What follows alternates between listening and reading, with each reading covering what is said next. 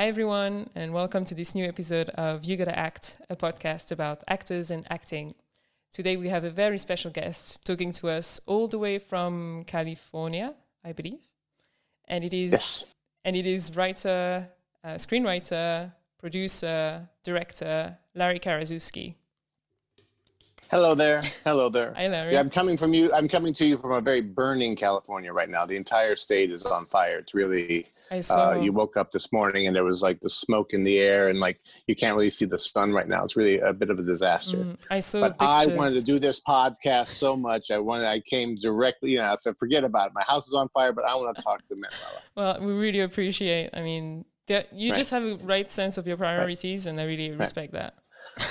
I'm gonna act like everything is okay. Exactly. So you just follow me. I'm like, hey, how are you? Oh, yeah, I'm just kicking back. Exactly. Things are burning. It's just like that meme of the dog in the house on fire. It's like, this is fine. Exactly. No, well, I'm really sorry. The dog. I'm the dog. Exactly. But I'm really sorry that this is happening. I mean, I've seen pictures. It's surreal. It looks like a sci-fi terrible film, but in a bad way, obviously. Yeah. So a bad sci-fi movie. Yeah, a bad one. Yeah. It's kind of like all sci-fi movies are bad, though, aren't they? I mean, I guess maybe they're always like some oppressive thing that's hanging over the whole planet. That's true. There very rarely is there a happy future. That's true. I would have to think long and hard about optimistic sci-fi film, but yeah. So Larry, you are most known for writing with your co-screenwriter Scott Alexander, and you've written many films and some TV as well. And today you decided to talk with us about the great John Cazale. So do you pronounce it Cazale or Cazale? So we just had a conversation about how our names are pronounced. And I know that people say Cazale, but that sounds wrong. I think Cazale. I think that's how everyone says it here. So because there is an E at the end. That's wrong. Yeah. But it's kind it's kind of like in The Godfather when they say the non-Italo-American characters, they say Don Corleone, and that's wrong. It's Corleone. Right. You know what I mean? Anyway. Yeah. So John Cazale. But before we get into Cazale, can you please tell us a bit about your journey yourself into filmmaking? Because you have done so many interesting things, and I think people would like to hear it from you. Me and Scott and I are primarily known for writing kind of strange true life stories, sort of the alternate history of the 20th century a bit, leaning a little bit towards the entertainment world. We wrote a film called Ed Wood with Tim Burton and Johnny Depp, and Martin Landau won the Academy Award for Best Supporting Actor for that movie. And we followed it up with The People vs. Larry Flint, which is another kind of controversial film, but Woody Harrelson was nominated for Best Actor in that film. And, the other big ones are like Man on the Moon with Jim Carrey. Which I watched Big last Eyes. night. Oh, you watched it? Okay, last good. Night, yeah. We can talk about it if you want to. Big Eyes with Amy Adams and Christoph Waltz.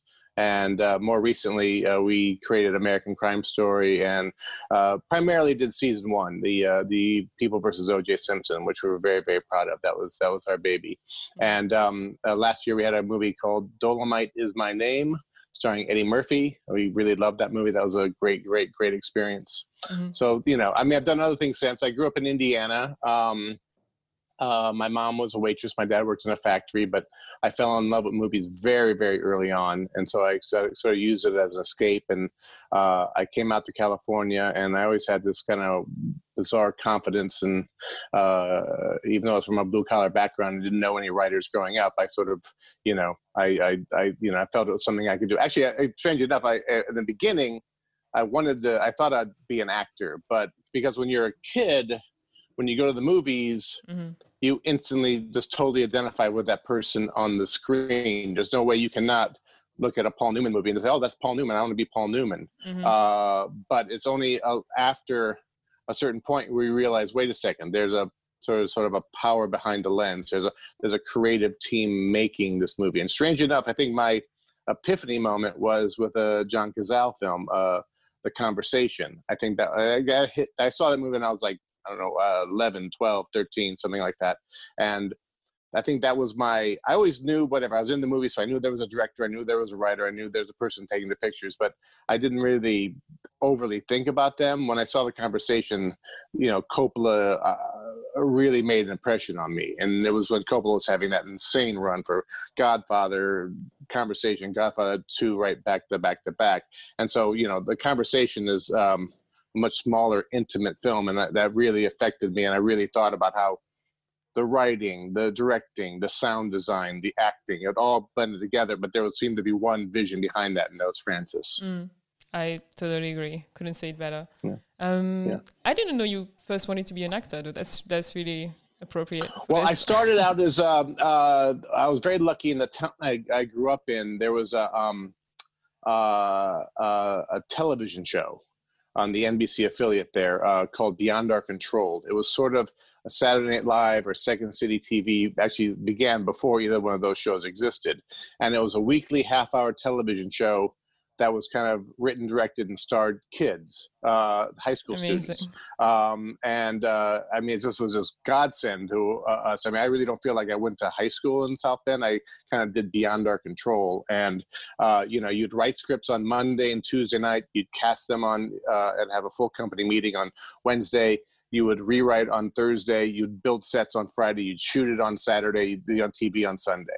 Amazing. And this was, this went on forever. And, so I was like, it was like being on SNL. You can sort of like write your own bits, and it was primarily a comedy show where the gimmick was someone had taken over your television, so it was channel switching.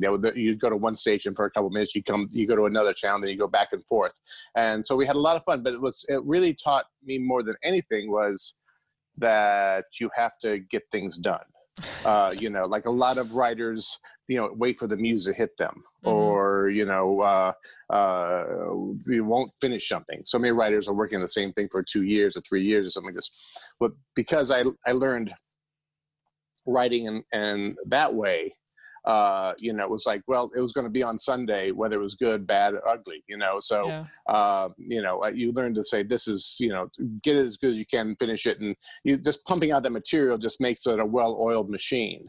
But I was an actor on that. And I think when I came out to California, it was actually before I got to California, I realized this, that I'm not a dummy. I'm a fan of filmmakers. I'm a fan of films and television. I sort of looked at myself and, what's the best case scenario? I'm the sort of a funny next door neighbor, the chubby guy who rings the doorbell and comes in. And that's really, I was a little bit, right there, during my time period, there was John Belushi floating out there. So there was a chance, I thought for a second I'd trying to go to Second City or something like that and, go the John Belushi route. But I decided not to do that. But it was a great experience, and I'm not the only person. I mean, Daniel Waters, who wrote the movie Heathers and Batman Returns. Dean Norris is a great actor. He was played in Breaking Bad. All right. Dave Simpkins did Adventures in Babysitting. The person who invented that TV show Blue's Clues. I don't know if you have Blue's Clues in Europe. So. It was a children's show out here. So there's a lot of people. Wow. Got their start in this show in a very small town in Indiana. Amazing. So yeah. That's great. Yeah. I'm jealous. I wish I had any kind of outlet like that. It's amazing. Yeah. So you said you first noticed Cazale in The Conversation. I mean, I probably noticed him, I saw The Godfather, but I was a little young to see The Godfather. But I mean, Cazale is such an interesting actor because he only made 5 films. He made 5 films. All 5 films are nominated for Best Picture at the Oscars, and they're 5 of the most amazing movies that exist from the 1970s. It's just an insane body of work. And then unfortunately he died of cancer. And he's not the star of any of these movies. Yeah, and he wasn't nominated. So I think no, he was never nominated. Any of them. I mean, he wasn't really. He wasn't. I mean, he was discussed back then as being like a great actor, but I think his legend has grown greater and greater and greater over time, because I think he proves that adage. What is it? There are no such thing as a small role, only small actors or whatever. Because he infuses these fairly small parts with a real personality and a real character and an alive human being. So when you watch The Godfather over and over again, you watch Conversation over and over again, or Deer Hunter, or Dog Day Afternoon, you get a real sense who this person is not John Cazale. You don't know who John Cazale is at all, but who that character is. I mean, like when The Godfather came out, I mean, he's in only 10 minutes of The Godfather. Wow. You know, but he's in 10 minutes of The Godfather, and The Godfather's like 3 hours long, but he makes an impression, and everything he does as Fredo, you know, that winds up paying off in Godfather 2 is totally there in Godfather 1. And that's before they even knew there was going to be a Godfather 2.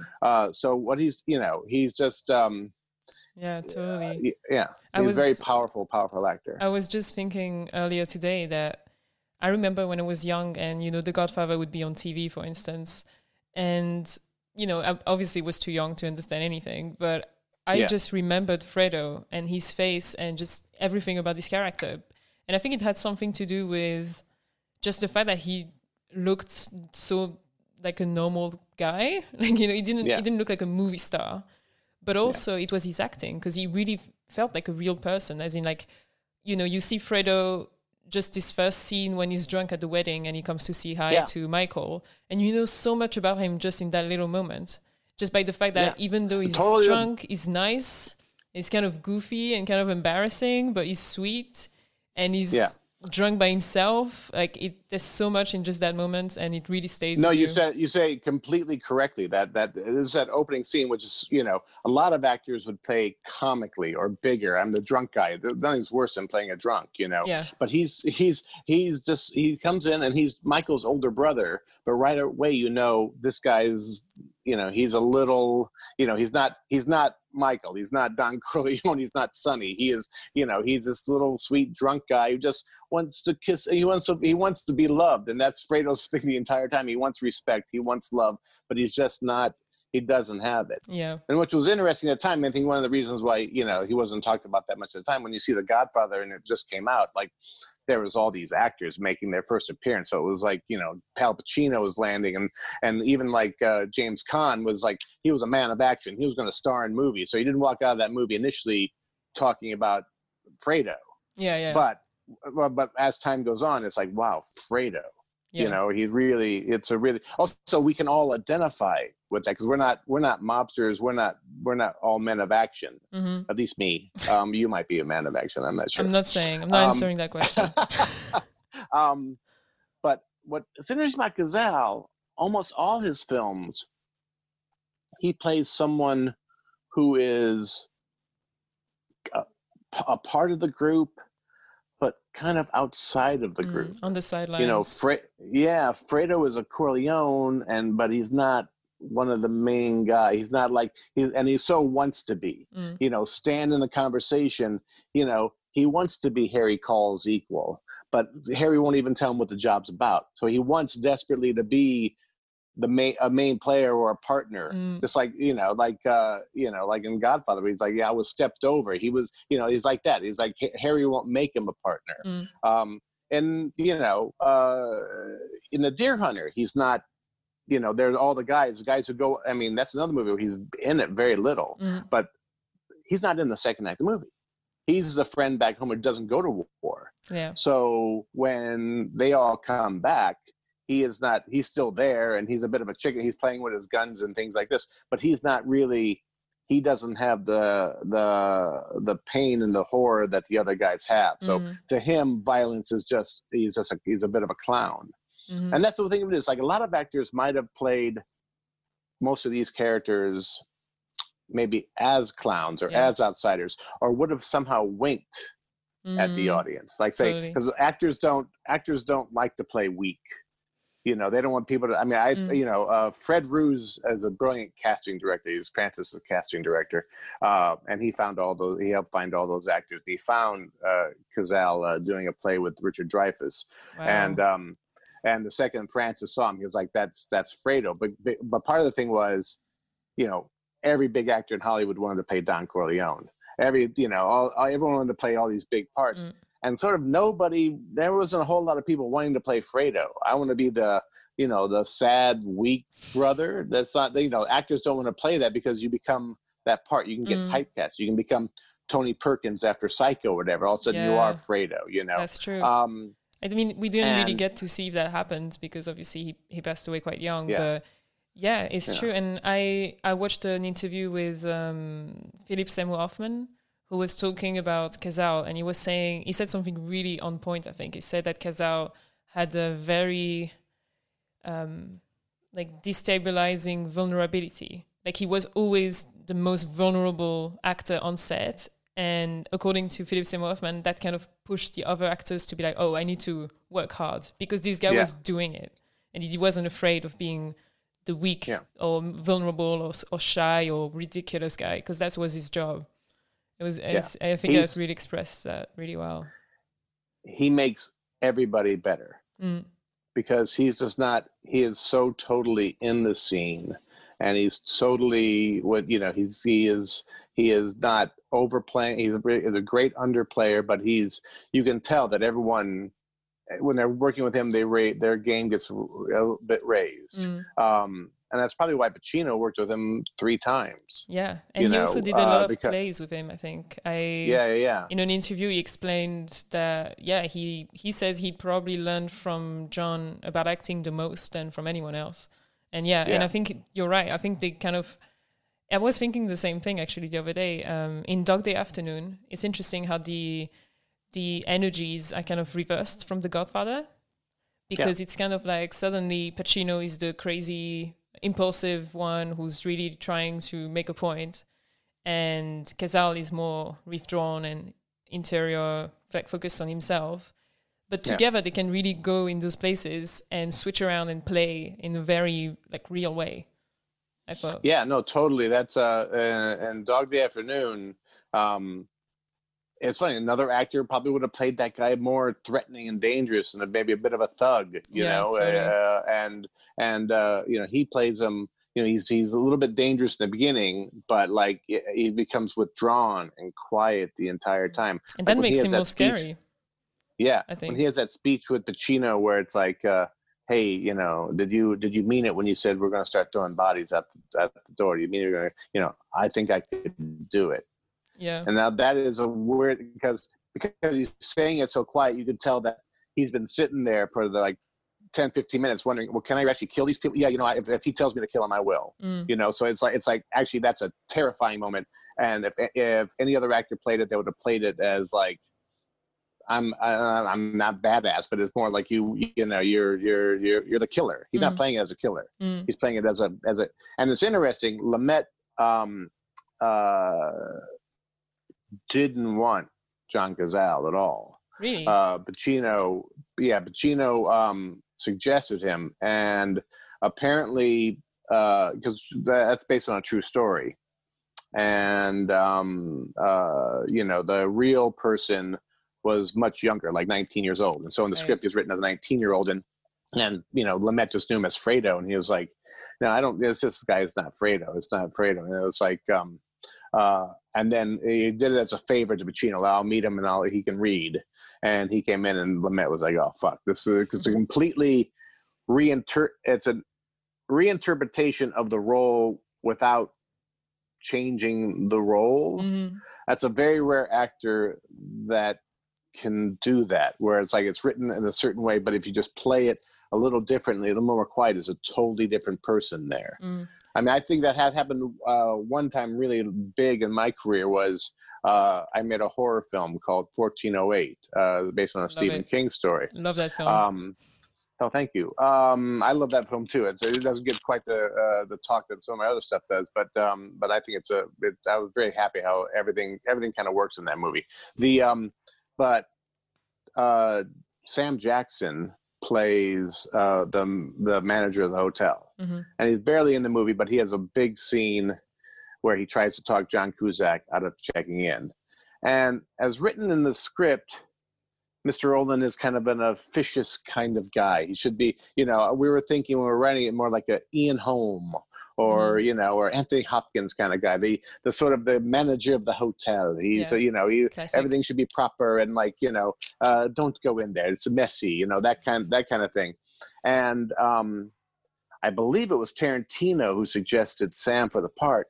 And it was like, I don't know, man. It's like, Sam Jackson's one of the world's greatest actors, but God, Sam Jackson, Ian Holm. You don't think of them playing the same parts. We're like, if we're gonna cast Sam, let's go look. We don't have to change a lot. And we just started reading it as Sam Jackson, and it was, holy shit, we don't have to change a thing. This is amazing because, Ian Holm telling Cusack not to go in the room. It's more like, there's this a sort of more of a prissy guy saying the room is scary. Sam Jackson saying, don't go in that room. Well, if the room is fucking scaring Sam Jackson, you better, John Cusack's going to get his ass kicked. Totally. So all of a sudden it was like off the page, it just jumped. Mm-hmm. And, but that's the same kind of thing where like also just by the right casting and the right interpretation of an actor can totally change the part. Yeah. And that's the thing about like Stan in The Conversation. It could have just been a normal guy. It just could have been, it could have been just someone who fades into the background. He's really, it's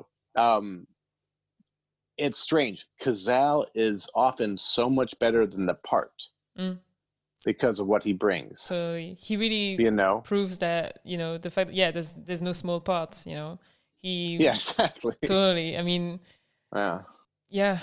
It's funny because he reminds me a lot of Montgomery Clift in some ways, because they both played these kind of regular guys, but with a twist or with just a lot of personality. And actually, when I was thinking that, and then I Googled it, and I found that apparently Montgomery Clift was Cazale's favorite actor, so that's great. Oh, wow. Yeah. Wow. And it kind of makes total sense to me because I feel the same willingness to be vulnerable and willingness to really look at the character they're playing and respect the character and not make a fool of the character, even if the character is a fool, as in, Fredo. And, right. But it kind of feels different in their careers because I think like the cinema of the 70s, with all the new Hollywood directors, it really was made for this kind of realistic, really technically demanding acting. Whereas the cinema of the time of Monty was more, it was still kind of not there yet. It was still quite, how can I say, like theatrical. That sounds wrong, but kind of it was old Hollywood. Classical. It's old Hollywood versus new Hollywood, yeah. And it's interesting how that style of cinema makes Monty kind of sometimes disappear in his films. Whereas Cazale, in the cinema that he got to be a part of, he stands out because the form matches his style.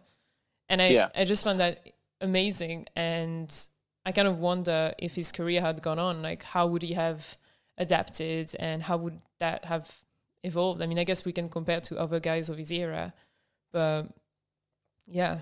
Yeah, but it's funny. I mean, the other thing Cliff had hanging over his shoulder was the fact he was a good look, at least for a part of his career, he was a good looking guy. And so he often got the leads. And so what Cliff was doing in the middle of the lead is different than what Cazale's doing on the sides. Cazale, this is not really fair to call him, but it's like, I wouldn't call him Peter Lorre, but the way Peter Lorre could play an M was playing a child molester, yet he's so vulnerable. Yeah. And so, you actually are feeling for Peter Lorre. Like, they got to get rid of him, but he's like, you really are feeling for him. And that's the thing about Cazale and so many movies, like Fredo. Fredo should be despicable. Yeah. I mean, Fredo is a fool. Fredo sets up his brother to be murdered. He's everything about him should make you hate him, but instead you hate Michael for killing him. Yeah. It's like, you fall on that side where I think it's at Mama Corleone's funeral in Godfather 2, where Cazale is just a friggin' wreck, and Al has said he's never going to see him again. And then Talia Shire goes to him and says, like, he's so helpless without you, Michael. I'm almost going to cry because this is like, Fredo is totally lost without this thing. And so Michael goes over and hugs him, and Cazale just is hugging him so tight and shaking kind of. And then Al does a sort of a look over to Neri, and it's like, oh well, that's not going to last long. Yeah, no. It's so cold. Yeah, it's. But it's interesting. Also, I'm really dominating the conversation. I hate that. So sorry, go for it. That's what you're here. Yeah, I'm one of those guests. Like, oh Jesus Christ, he just talked and talked and talked. We couldn't even get to dessert. We get those sometimes. It's fine. you're talking about Cazale was so lucky to be in the cinema of the 70s, and it is so true. He, and it's absolutely terrible that he died. That's also part of the legend, and that he made these 5 kind of perfect films. He didn't have to go and be the store owner in a Rodney Dangerfield picture, you know what I mean, or a John Candy movie, or Adam Sandler picture. I'm not knocking any of those guys. I like them, but you know what I mean. Like a lot of those guys had to, Al Pacino eventually had to make Jack and Jill. You know, so there's a lot. The cinema in the 70s was different than any other time. So there's a kind of a perfection to what Cazale did and what he did in those 5 movies. That once you get beyond 1980, it's movies get taken over by the Goonies and things like that, and then you're off to a whole nother thing. And there's not really a place for guys like this. I mean, I said Rodney Dangerfield kind of randomly, but instantly I think of Joe Pesci. Joe Pesci's in Raging Bull. He's amazing. I think the next time he shows up, he's playing Rodney Dangerfield's assistant in Easy Money or something. You know what I mean? Because it's kind of what do you do with these guys? Yeah, totally. I mean, a guy who I can see Cazale becoming, or whatever is look at Steve Buscemi's career. Buscemi's sort of that same kind of thing where he's technically looks kind of. I mean, he looks like Cazale in Dog Day Afternoon, kind of in a weird way. He's been great in that part, but the same kind of thing where he's threatening, but he's also, there's a sweetness, and he's a puppy dog, and he's a villain at the same time. So there's that kind of thing. Buscemi's kind of maintained that kind of career. That's true. But it's interesting you say that he's kind of tragic character of the 70s, because you yourself are extremely interested in tragic and talented people, or people who who think they're talented. I don't know, who are talented, who no one else thinks they are talented. Right. More like, so it's They're swimming against the stream. They are swimming against the stream, exactly. Because all your characters, like Ed Wood, obviously the worst director ever, apparently, and even Larry Flint, the free speech martyr and all that. What is it that attracts you so much to these tragic, talented people? Well, I think it's because, before Scott and I came along, the biopic was they were all about great men.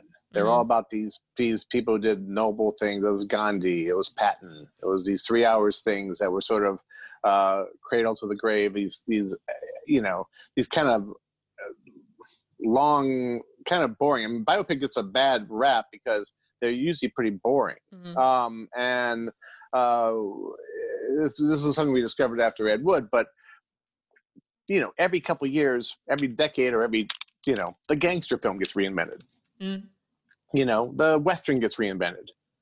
The biopic never got reinvented as a genre. There wasn't a revisionist biopic. So we're the revisionist biopics. We came in and said, well, no, let's look at sort of the underbelly of success, and people who have a lot of passion for what they're doing, but society is telling them that's wrong. And so inherently there's conflict. There's constant conflict, and they're constantly having to push their wares, and they're usually never that successful. But there's some reason things lived on after them. I mean, whether it's it's like Andy Kaufman wants to make comedy that's not funny. He basically sort of has performance art is his thing.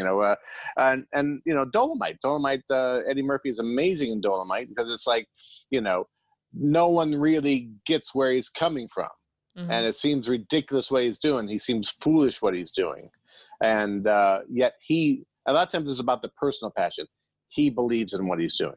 Ed Wood believes in what he's doing. And, a lot of times when people have bad movie festivals or go watch bad movies, you can tell the people who are making it didn't believe in what they were doing. I think the reason people Scott and I are attracted to are people, no one else may like it, but God damn it, that they did. They were making, in a sense, the most personal filmmaking of all. They were making movies literally off the top of their head for what they like.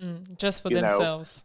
Just for themselves and their friends, and they wanted to make them, and they did it, and it's got their personality all over it. And it was funny, like even Ed Wood movies before our film they were just laughed at. They were always totally laughed at, and there's some sense they're still laughed at today.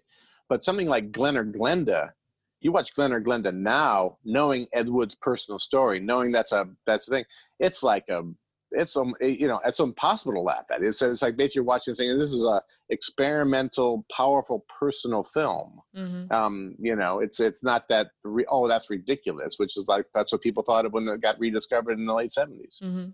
Yeah, I actually studied the Ed Wood film, the Planet one. What is it called? Plan 9 from Outer Space? Plan 9 from Outer Space in school, in film studies. I was like, look at this bad film. It was interesting. It's also I said I watched Man on the Moon last night, and I can't say I enjoyed the experience because I just find him so difficult.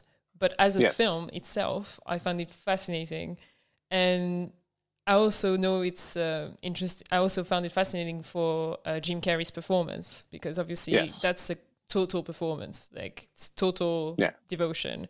And that kind of reminds me. Have you seen the me, documentary Jim and Andy? By any chance? Okay. I actually saw that first, or you saw? Yeah, that's funny. I saw the documentary first, and I was like, I'm never going to watch this film, but then I did. Right. And You've always been terrible at watching my work. You saw. No, you've been terrible. You saw Plan 9 from Outer Space, but you didn't see Ed Wood. Now you watched the documentary about Jim and Andy, but you didn't watch Man on the Moon. So you watched Versace season, but you didn't watch OJ. Have you watched OJ yet? Have you watched OJ No, yet? not yet. I'm sorry. Oh, you're a sad person. You are a sad person. Why am I doing this? Why am I being your friend here on this podcast? Because you're nice. Is it over yet? Is it over yet? I don't know. Is it time? Seems like I gotta go. I'm gonna email. And I mentioned my house was burning. My house was burning. I mean, I'm still talking to you. It's really terrible here. I'm gonna email my film school and tell them that we should watch Ed Wood instead, because I really mean that. I think it would be much more helpful. It's here's the thing about Ed Wood and Dolomite, even a little bit more. Have you seen Dolomite? Not yet. Oh my God, you're terrible. My Netflix was not working. It's not my fault. It wasn't working. Yeah. Oh, it never worked. It's never worked since October. You are a liar and a horrible person. I'm going to catch up after this conversation. Okay, fine. Don't email your film school. Just you watch this shit first. Yeah, I agree. Okay. I'll show by example. But yeah, so there was no this week, like, I'm going to talk to Larry. I better watch, like, some of his movies. No, you didn't do any of that. I have other things going on. Like, I have so much going on. Like, I don't have other things going on than watching Gazelle's movies and prepping for your podcast. He's made only 5 films, and you've seen them many times. It's fine. Okay. So, what was I saying? So, Man on the Moon. Jim Carrey. Because obviously I think his acting style, it can't really be compared to Casal's, but it's kind of a similar dedication to the character and to really becoming a person. And when I watched the documentary, Jim did much more of the sort of like taking method as far as he possibly could. Exactly. So he became Andy and Tony for the entire shoot. So I don't think Cazale did that kind of stuff. But basically Jim used Man on the Moon as a way to just become Andy Kaufman. It's kind of backwards. He because totally inhabited the person 24 hours a day. It's one of the things you couldn't refer to Jim as Jim on the set. You had to refer him as Andy or Tony. And but it's interesting for that complete immersion.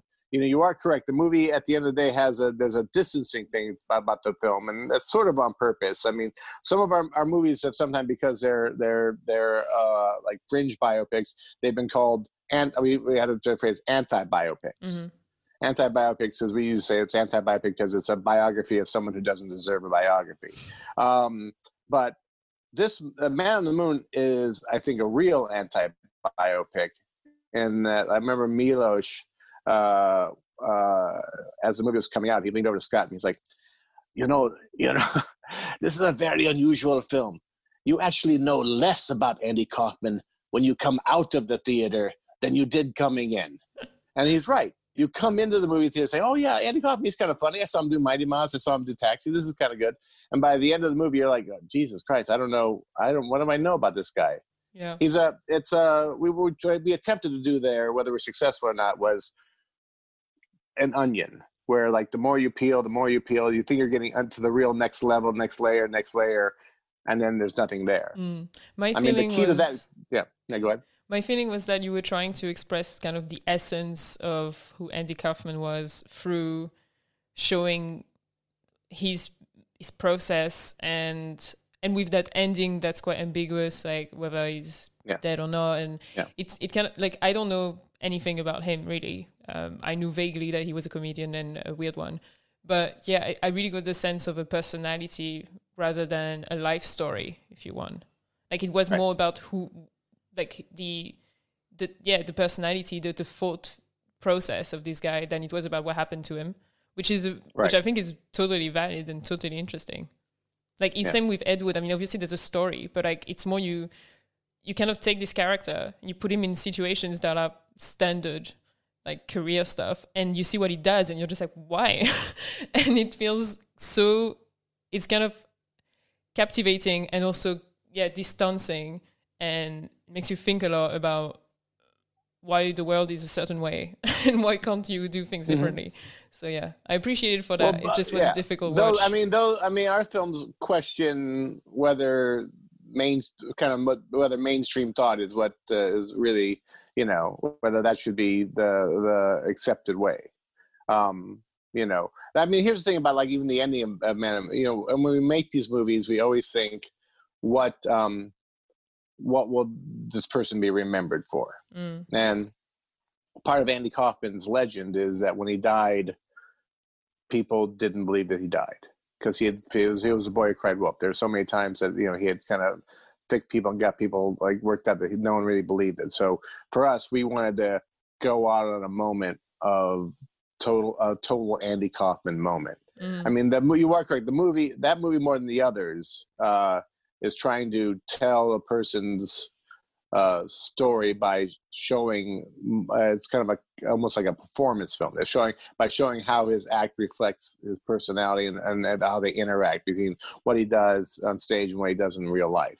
I mean, most of our movies aren't really about like I said, aren't cradle to grave. It isn't that biopic thing where they break down, they talk about how their dad beat them, that's kind of our problem with most biopics, because you make a movie about a great painter, and why do you care about that great painter? You care about the great painter because of how he paints or how she paints and how the art gets made. That's what that's what you want to know. But instead it's always about, oh, I got married to that person, and now I'm an alcoholic. And to us, that's like actually the least important thing about that person. I mean, who cares? To me, it's like when I want to know the story of Rudy Ray Moore, I want to know how he made those records. I want to know how he made those movies. I want to know how he got this whole act together. And we'll do a little bit of like, how his real life infected that art. But there's these people's stories are how they created this stuff. And to us, it's like, actually, I feel like the other stuff is more superficial, because the other stuff is just trying to, oh, this is what happened, and that stuff is the mundane stuff. I don't want to, I'm not picking on, Jackson Pollock. I mean, that movie is a fine movie, but, it's and that movie does get into the art. So I'm picking on the wrong movie, but there are movies about people that you barely even get to their stuff. Yeah. Because they're too busy talking about how their dad didn't love them. And totally. That's like, I don't care whether they love them or not. It's kind of like gossipy in a way, and like I don't give a shit about that. I'd rather it's kind of the same approach I have to actors. Like when I talk about actors, I don't want to talk about their private life, unless obviously it has an impact on their work. But like the point is to talk about the work. One last thought on Man on the Moon though was go for it. We had, because Andy is so amorphous, we had trouble trying to figure out that movie and how to structure it and stuff like this. And we were interviewing all the people who knew him. And Lynn Margulies came in, and she's a woman that Courtney Love plays in the film. she's a filmmaker as well. And she came in and she said, I just don't know how you guys are going to do this. I promised Andy I was going to make a film about him, but when I tried to do it, I just couldn't figure out how you'd turn his life into a film. And she said, that's what she said. And then we answered, well, we're doing all this research because we want to find the real Andy. And she looked at us and said, there was no real Andy. And that gave us chills. And we thought, oh my God. Yeah. That's the movie. That's the movie. That's why it gave me chills the whole film. I was just like, who is this guy? What does he want from me? Yeah. But like to go back to Jim Carrey. So as the writer of this film with Scott Alexander, did you have any input on what he was doing as the performer of your character? Like how did that work? Like, do you have any reservations about his decision to become Andy? I mean, no, not really. I mean, it's you always have reservation was some of it's more like the production manager in me rather than the writer. It's like, was some of this necessary and all this other stuff? Why were you driving Milos so crazy? He committed to the part, and it's part of that's part of the legend of the film. It's such a legend of the film that there's even a documentary about it. So it'd be hard for me to, if the movie doesn't capture a certain sweetness Andy had, that's a little bit of a drag, perhaps, because I do think that there was a little bit of what we're talking about Cazale. There was a little bit of a puppy dog nature to Andy that maybe the movie doesn't quite get. And I'm not blaming Jim for that. And sort of the movie just doesn't quite get that enough. Probably his sweeter side before. There are moments when he's really sweet. But that is I've been very blessed. Almost all of our biopics have insanely good lead performances. I mean, they've all, whatever. Martin Landau won an Oscar. Jim Carrey won a Golden Globe. Amy Adams won a Golden Globe. Almost every cast member from OJ won an Emmy. Eddie, was nominated for a Golden Globe. So there's one of those things where almost all our films use, that we write parts that, if the right actor connects with it, they can be very powerful. And about that, do you allow any kind of improvisation on your text, or how does that work? Because, like, for instance, Cazale, I know, for instance, on Dog Day Afternoon, the whole process of the film was they rehearsed for 3 weeks, I believe. And that's how they built the dialogue and everything. And then once on set, they just kind of recaptured those moments they had prepared already.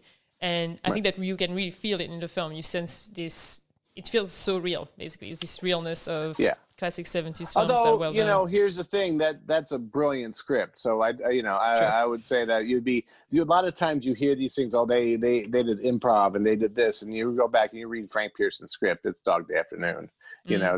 Frank Pearson's a master. Actually, it's funny. There's one thing that we share with Frank in Dog Day Afternoon. I've always heard Dog Day Afternoon, they actually shot his first draft, where they improvised and things like that, but they shot his first draft. And Ed Wood, Tim shot our first draft. Oh, amazing. So, the improvising thing is sort of, you want actors to bring themselves to the part.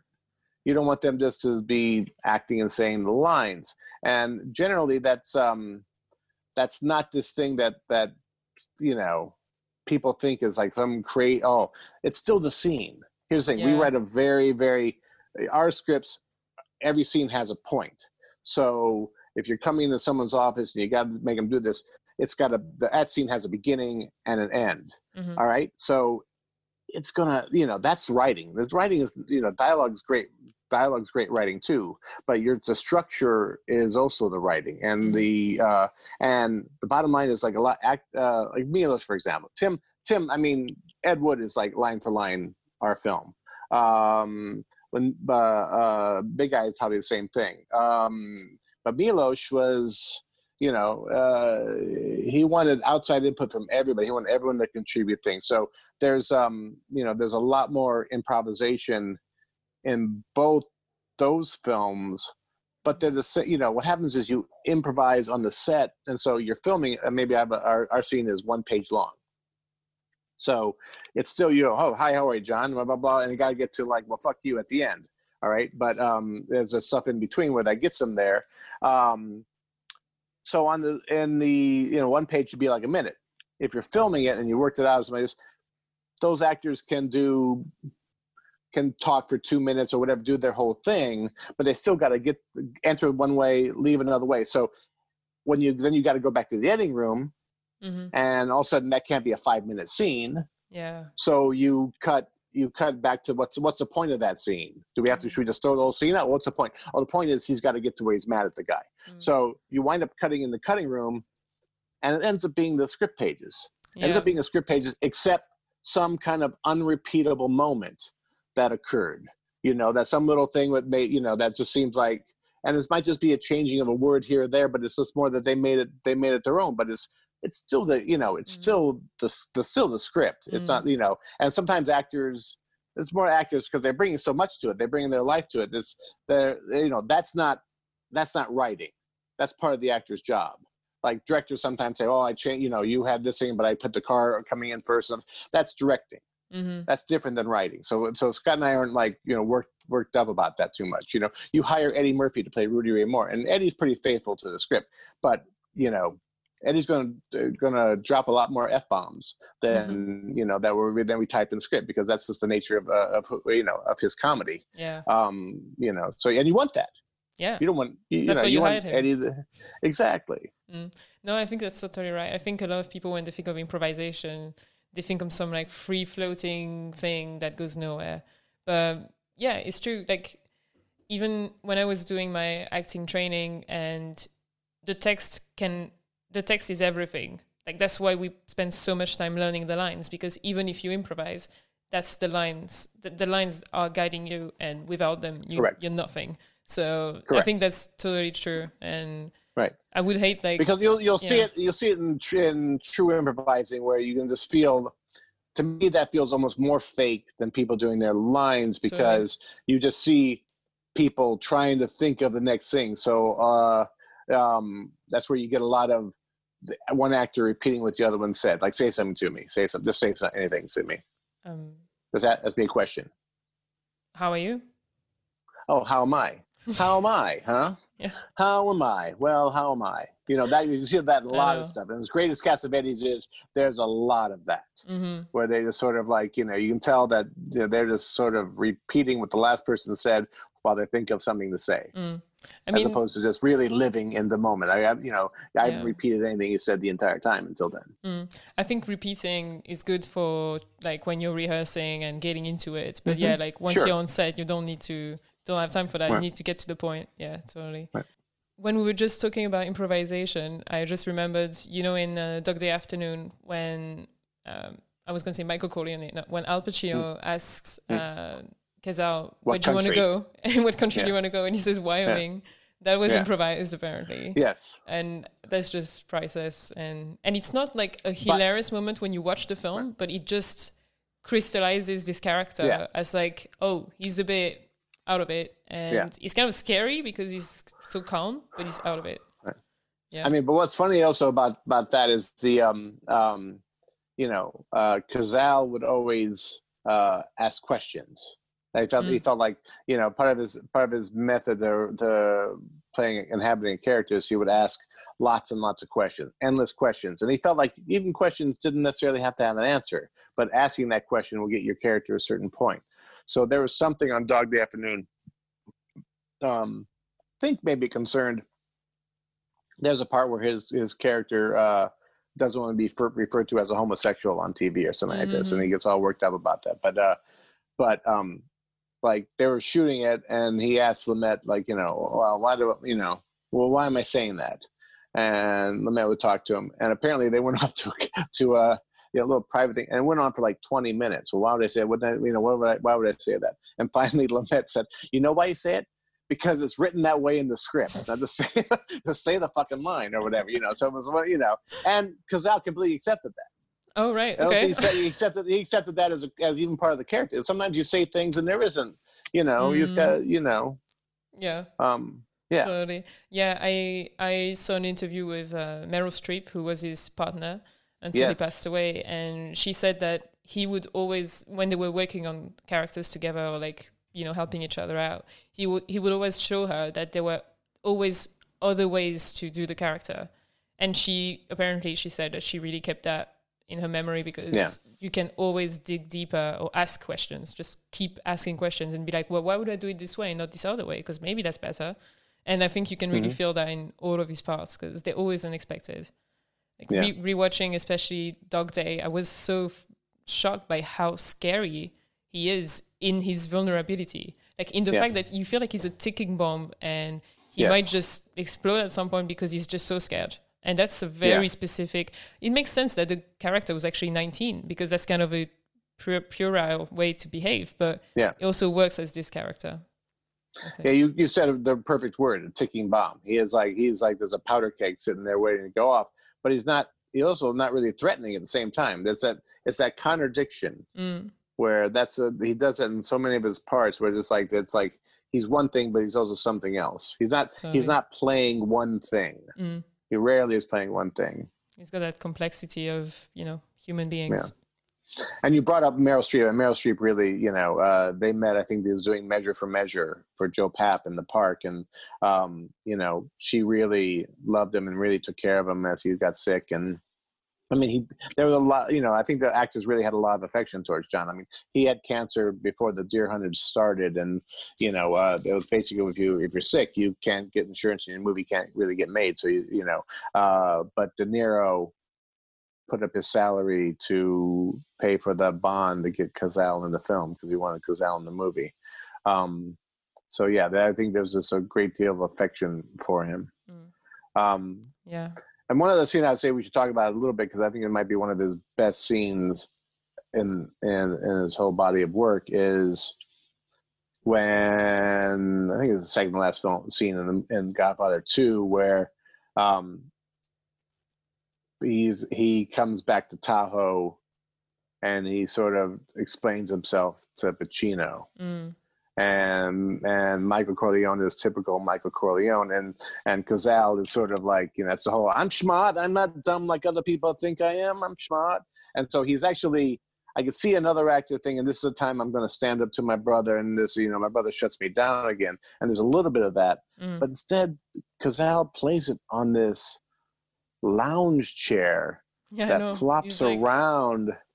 Yeah, he's talking to Michael, confessing. He's already dead for the most part, and so and when he finally does it, he instantly and Michael shuts him down. He backs down. There's a bunch of times in conversation in Godfather movies where his character sort of stands up.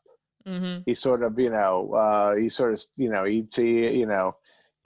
trying to take the space he deserves, but then he just correct. And then the person shuts him down. Michael, you can't talk to Mo Green like that. And it's like, don't ever take sides with anyone in the family, again. And it's like, and so there's a moment when you just see his face. I mean, it's also interesting as an actor. He's full of, I wouldn't call them tics because they're not attention drawing. They're not like, but he's always like he does a lot of looking down. He does a lot of looking away and kind of like, he's sort of, there's just a lot of that. And so that's what happens. Even when he sort of like tries to stand up for himself against Michael Corleone, something will happen. He'll totally go back to where he was. I think it's because, like we were saying, like he really understands this character. And if you think of Fredo trying to stand up, like he already is defeated and he already thinks that...